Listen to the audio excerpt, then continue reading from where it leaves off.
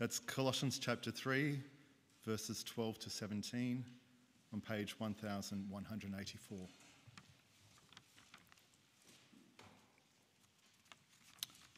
Starting from verse 12. Therefore, as God's chosen people, holy and dearly loved, clothe yourselves with compassion, kindness, humility, gentleness, and patience. Bear with each other and forgive one another if any of you has a grievance against someone. Forgive as the Lord forgave you. And over all these virtues, put on love, which binds them all together in perfect unity.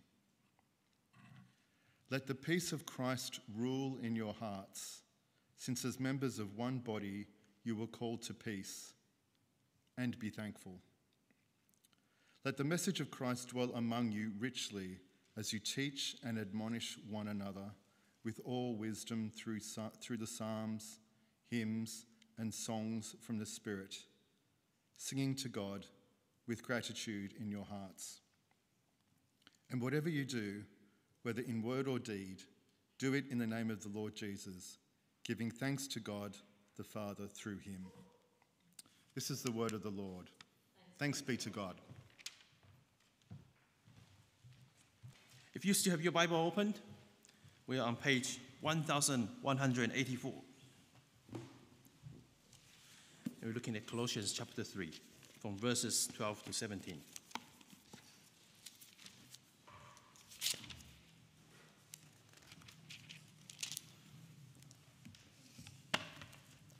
And let's pray. Our loving Heavenly Father, thank you for all that you have done through Jesus Christ. Thank you that whoever believes in you is made new, and that fact will never change. Help us as we come to your word this evening. Give us eyes to see and ears to hear, and help us to know you more and love you more. In Jesus' name we pray. Amen. And I wonder how many of you here tonight are into cars, like cars. I used to think ill of those who are crazy about cars. What's the fuss? Give me any car. As long as it drives, I'll be happy. I despise especially those who love the first Fast and Furious film, if you know what I was talking about.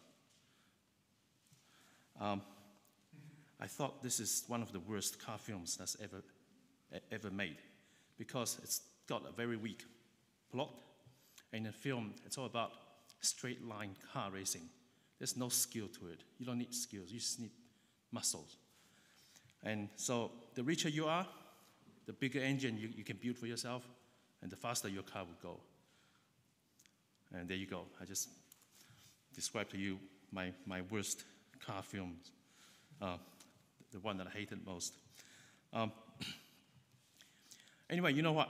I used to say, I really do, just give me a car and I'll be happy to drive it. Until one day, I got chatting with my dad's friend, Raymond, who serviced my car. That was a few years back in New Zealand. And he told me how he loved to fix cars. He loves to fix, especially older cars. He said, none of the nonsense about the new cars, because with new cars, you can't see half the parts. And the other half that you could see is full of computer chips that you can't really fix. You just need to order new parts from the manufacturers. It's a money-making scheme. So he loves to fix old cars. With old cars, what you see is what you get. And Raymond said to me, it's a bit like being a car doctor. You can diagnose what's wrong with the car. You find out the problem, you fix it, and the car will start to run just like new, smoothly. When there comes a time when he said that you just can't fix the car because the engine was just dead, and the only thing you could do with the car is to literally build a new engine. And when you restore that car and you build that new engine, essentially you've given that car a new heart. So with that new engine that you built, that car, even though on the outside it still might look quite crappy, quite ugly, but essentially that's a new car because of that new engine. And you can deal with the exterior later. So let's look at Colossians chapter 3, verse 12 with me.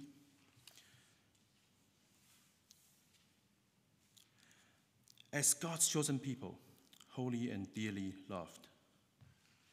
Bam! Paul starts by slapping us with that statement. He gave us that image of something really beautiful. Dearly loved, obviously, dearly loved by God.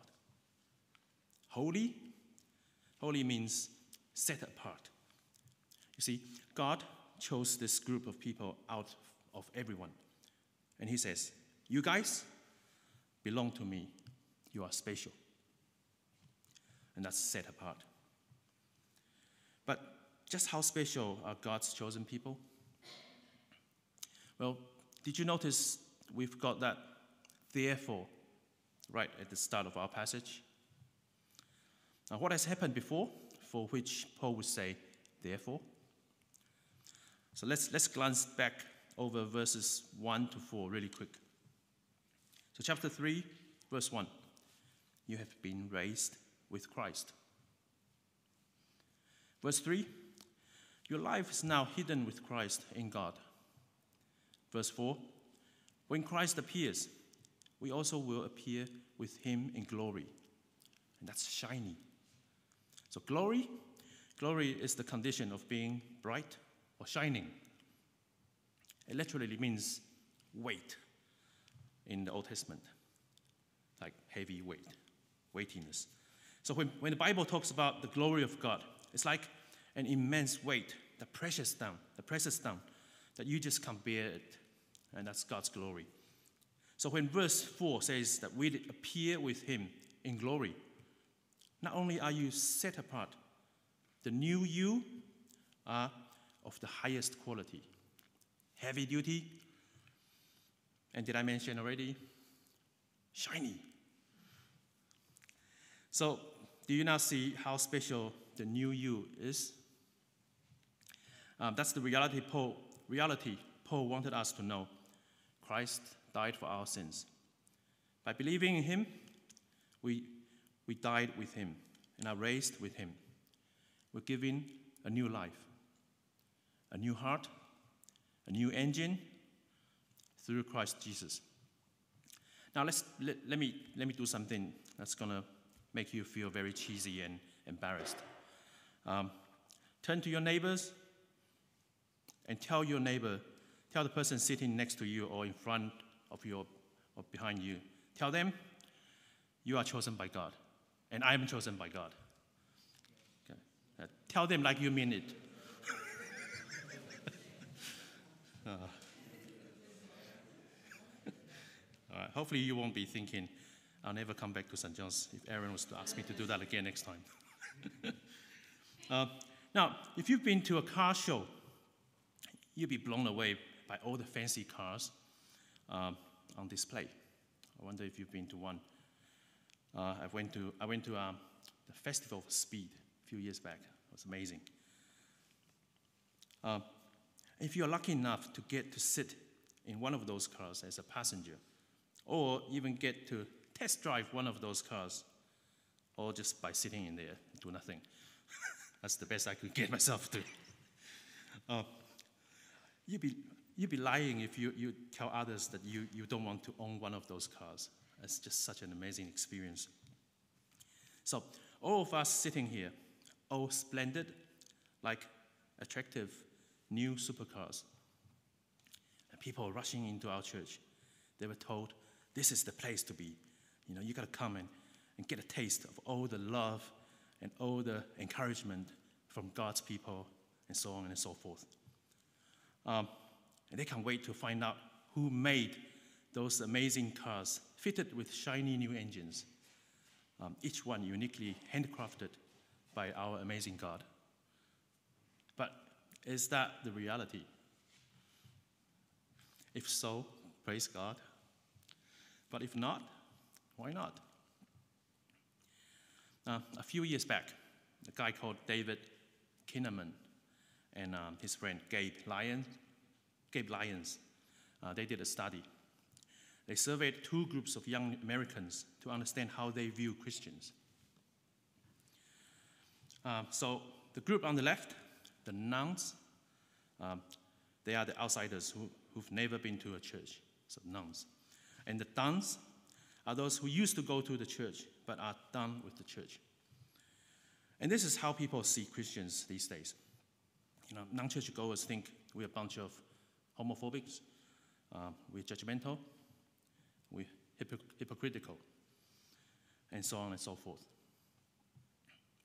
And I'm not saying people must agree to our views on everything.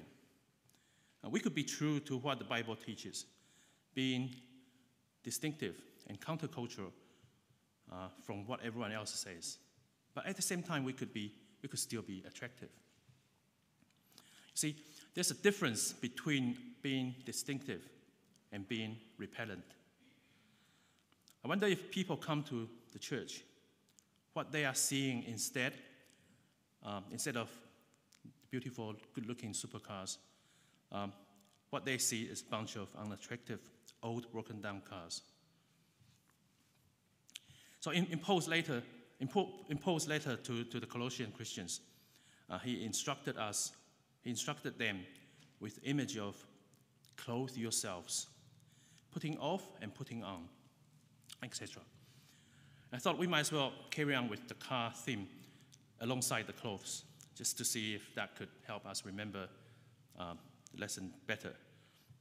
So firstly, since the new you is so gloriously shiny, get your paint job sorted. And if you've been doing paintings before, especially painting cars or painting any metal, you want to make sure you get rid of the rust first before you paint the car. Because if you don't sort out the rust, the corrosion continues to happen. And eventually, the rust will grow and then seep through the new paint you just given to your car. And then after you've finished painting your cars, then you want to spray a final coat, a final layer of coating called lacquer, or this type of varnish. So that layer would hold your paint together, keep your paint protected and shining. Imagine Paul says to the Colossian believers, you guys are all magnificently shiny as God's people on the inside. But can people see that on the outside? Let's not even worry about what those nuns and duns think about who we are, what the church is like. Let me ask us, within this building here, what do you think? What do you see in each other? Do you see a bunch of Christian losers sitting around me? Or did you really mean it when you said to each other earlier that you are God's chosen people? You are special, you are holy, and dearly beloved by God? Is church a place you simply can't wait to run to each week, or a place you're a bit reluctant to come to? Especially if you're told to come. You didn't want to come, but you're here because you were told to come. Clothe yourselves with compassion, kindness, humility, gentleness, and patience. Those are beautiful. And imagine all of us are like that. But before we go on putting on those virtues, there's an instruction to take off. See, if you fall into a sewer and then you manage to climb out of it, you wouldn't put on new clothes over those yucky stuff that was still on you, would you? If you would glance back with me to verses 5 to 10, still in chapter 3, Paul talks about our old lives, the life we used to live. So verse 5, put to death to our earthly nature, all the rubbish, ugly stuff. Then strip off and rid yourselves of those vices in verses 8 and 9. Paul's being very practical here. You see, how can you be kind and gentle on the outside and put on a happy face and pretend everything's good if you still hold anger and grudges towards someone in your heart? In verse 13, immediately after Paul gave that instruction of putting on those virtues, he gave an example of what taking off those old and putting on the new would look like. You would be able to bear with one another. You'd be willing to forgive one another. And you won't hold any grudges in your heart and continue to be bitter. Why? Because God had forgiven us through Christ. Therefore, we are also to forgive. And then Paul add in verse 14, on top of those beautiful virtues, he says, put on love. And love binds all the other pieces of virtues together. You know, clothes back in those days, unlike our clothes today, we just put on stuff, button up, it fits pretty well. Back in the days, it's like little pieces of this and that.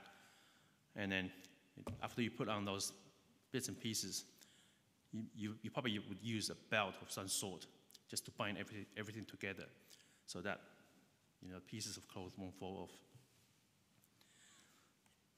off. Just like the lacquer paint for the car, the final varnish coat that's painted on the top to protect the paint underneath.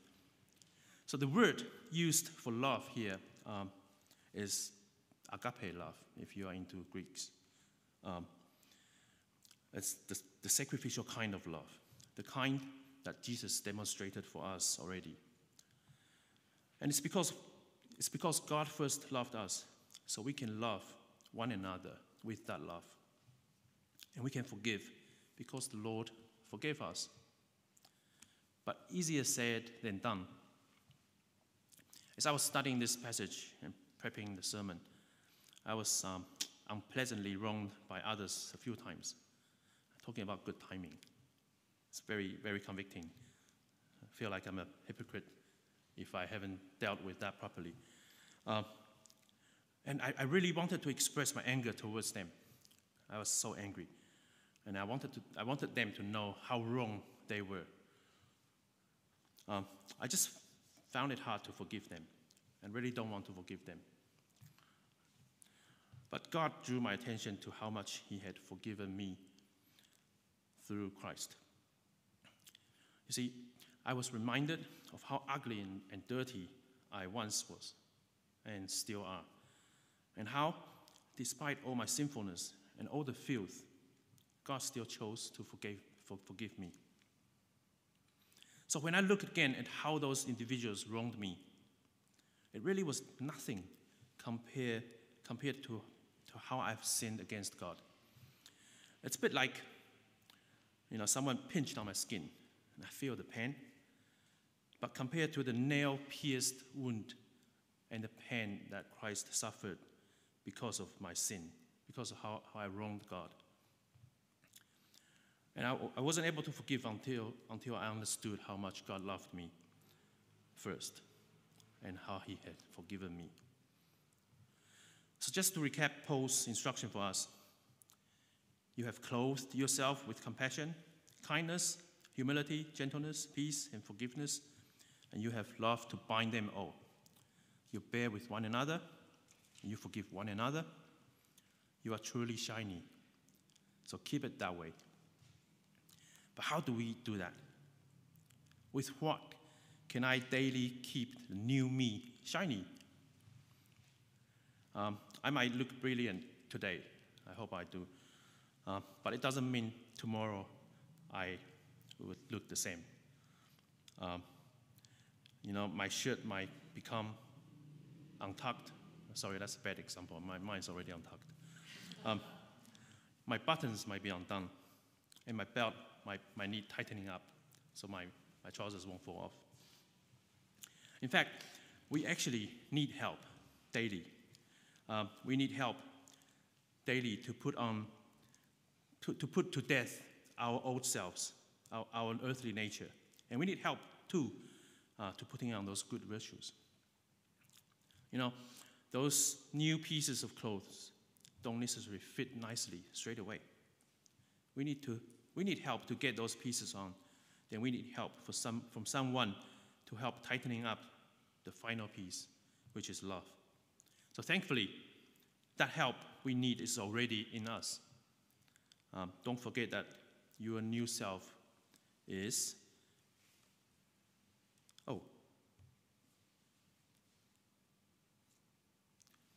sorry, I'll show you that later.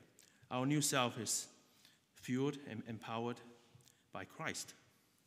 There's reasons to be thankful for. And that picture you are going to see very soon. Have you seen films? Many films, actually. They'll take joy in crushing expensive supercars. So,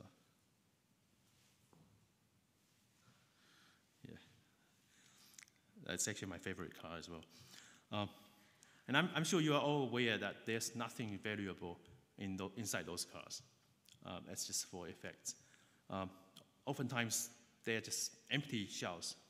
That all the engines and the valuable parts have been stripped out already. But we are different. You are different.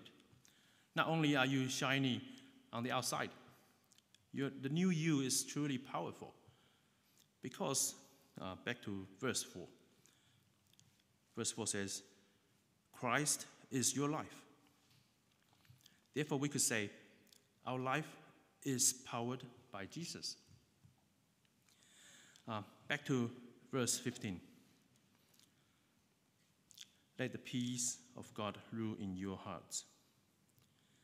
The word rule here is a Greek word that describes an official at an athletic event, but like the umpires or the referees of our modern day sports.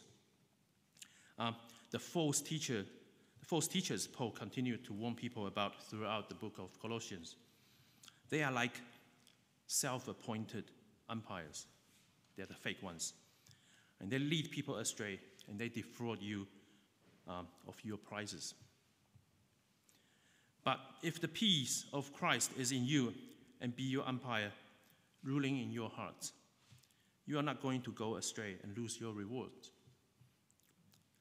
Let the peace of Christ act as an umpire when anger, envy, and other evil desires arise. And let the peace of Christ take control.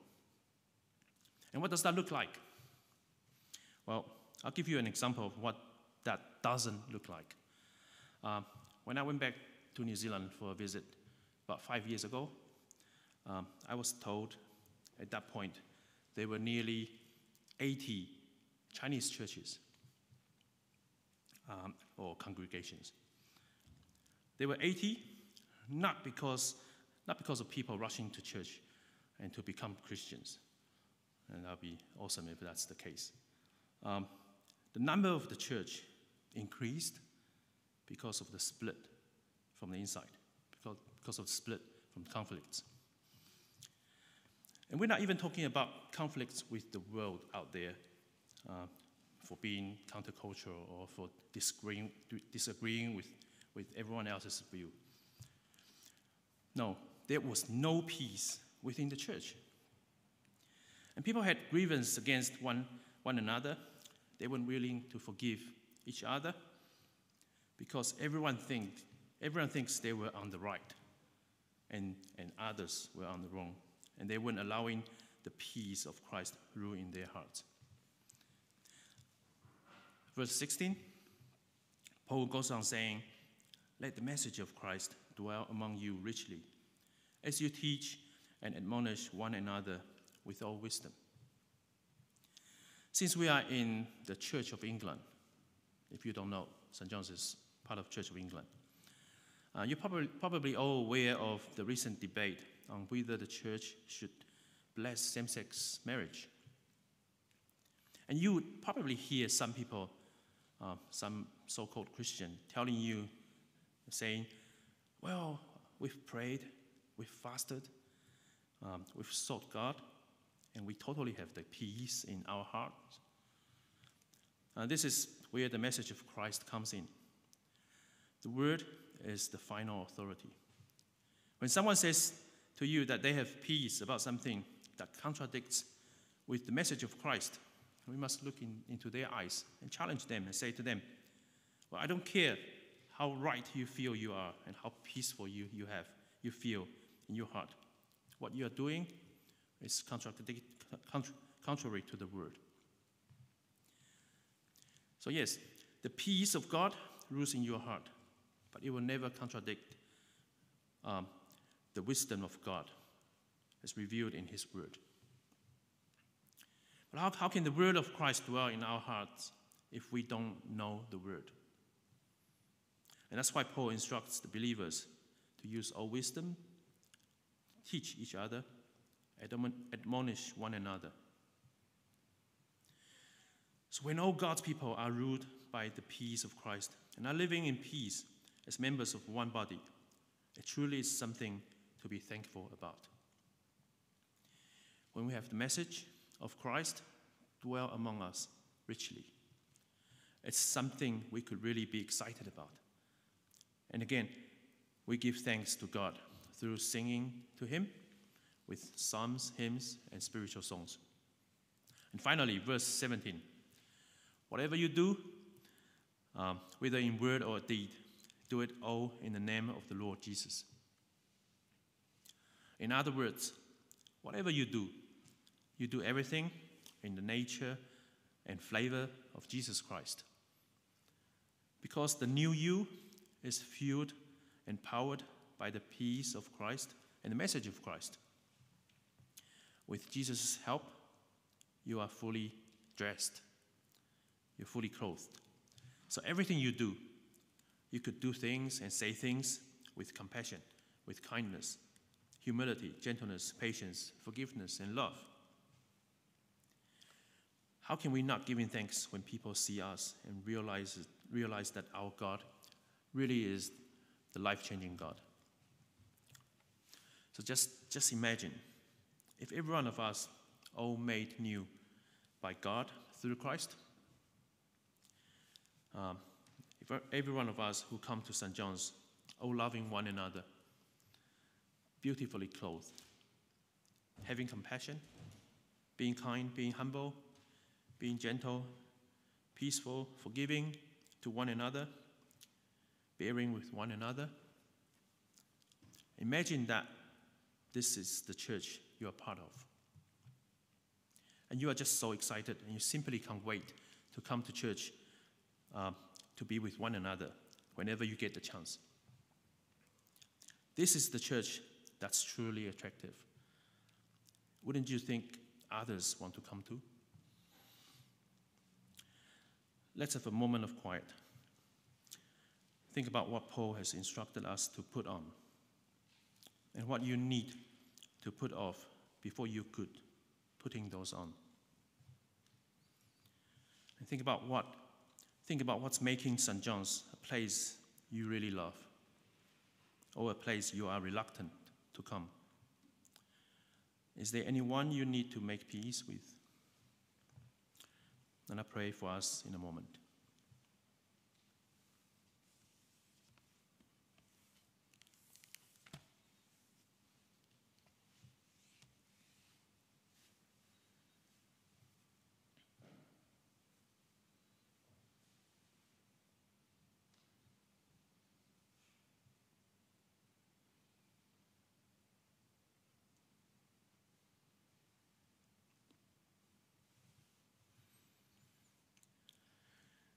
Dear Heavenly Father, thank you for your love for us. That while we were still sinners, Christ died for us. Thank you for making us alive with Christ when we believed. And thank you for helping us. Thank you for helping us to be renewed each day so we can become more Christ-like each day. Help us, Lord, to daily put to death our earthly nature and to allow the peace of Christ and the message of Christ to work in our hearts, to help us putting on compassion, kindness, humility, gentleness, patience, forgiveness, and love. And help us to grow as a body of Christ as we were called to peace. Help us to reflect you, the source of glory, so that people can see and give glory to you. We pray in Jesus' name. Amen.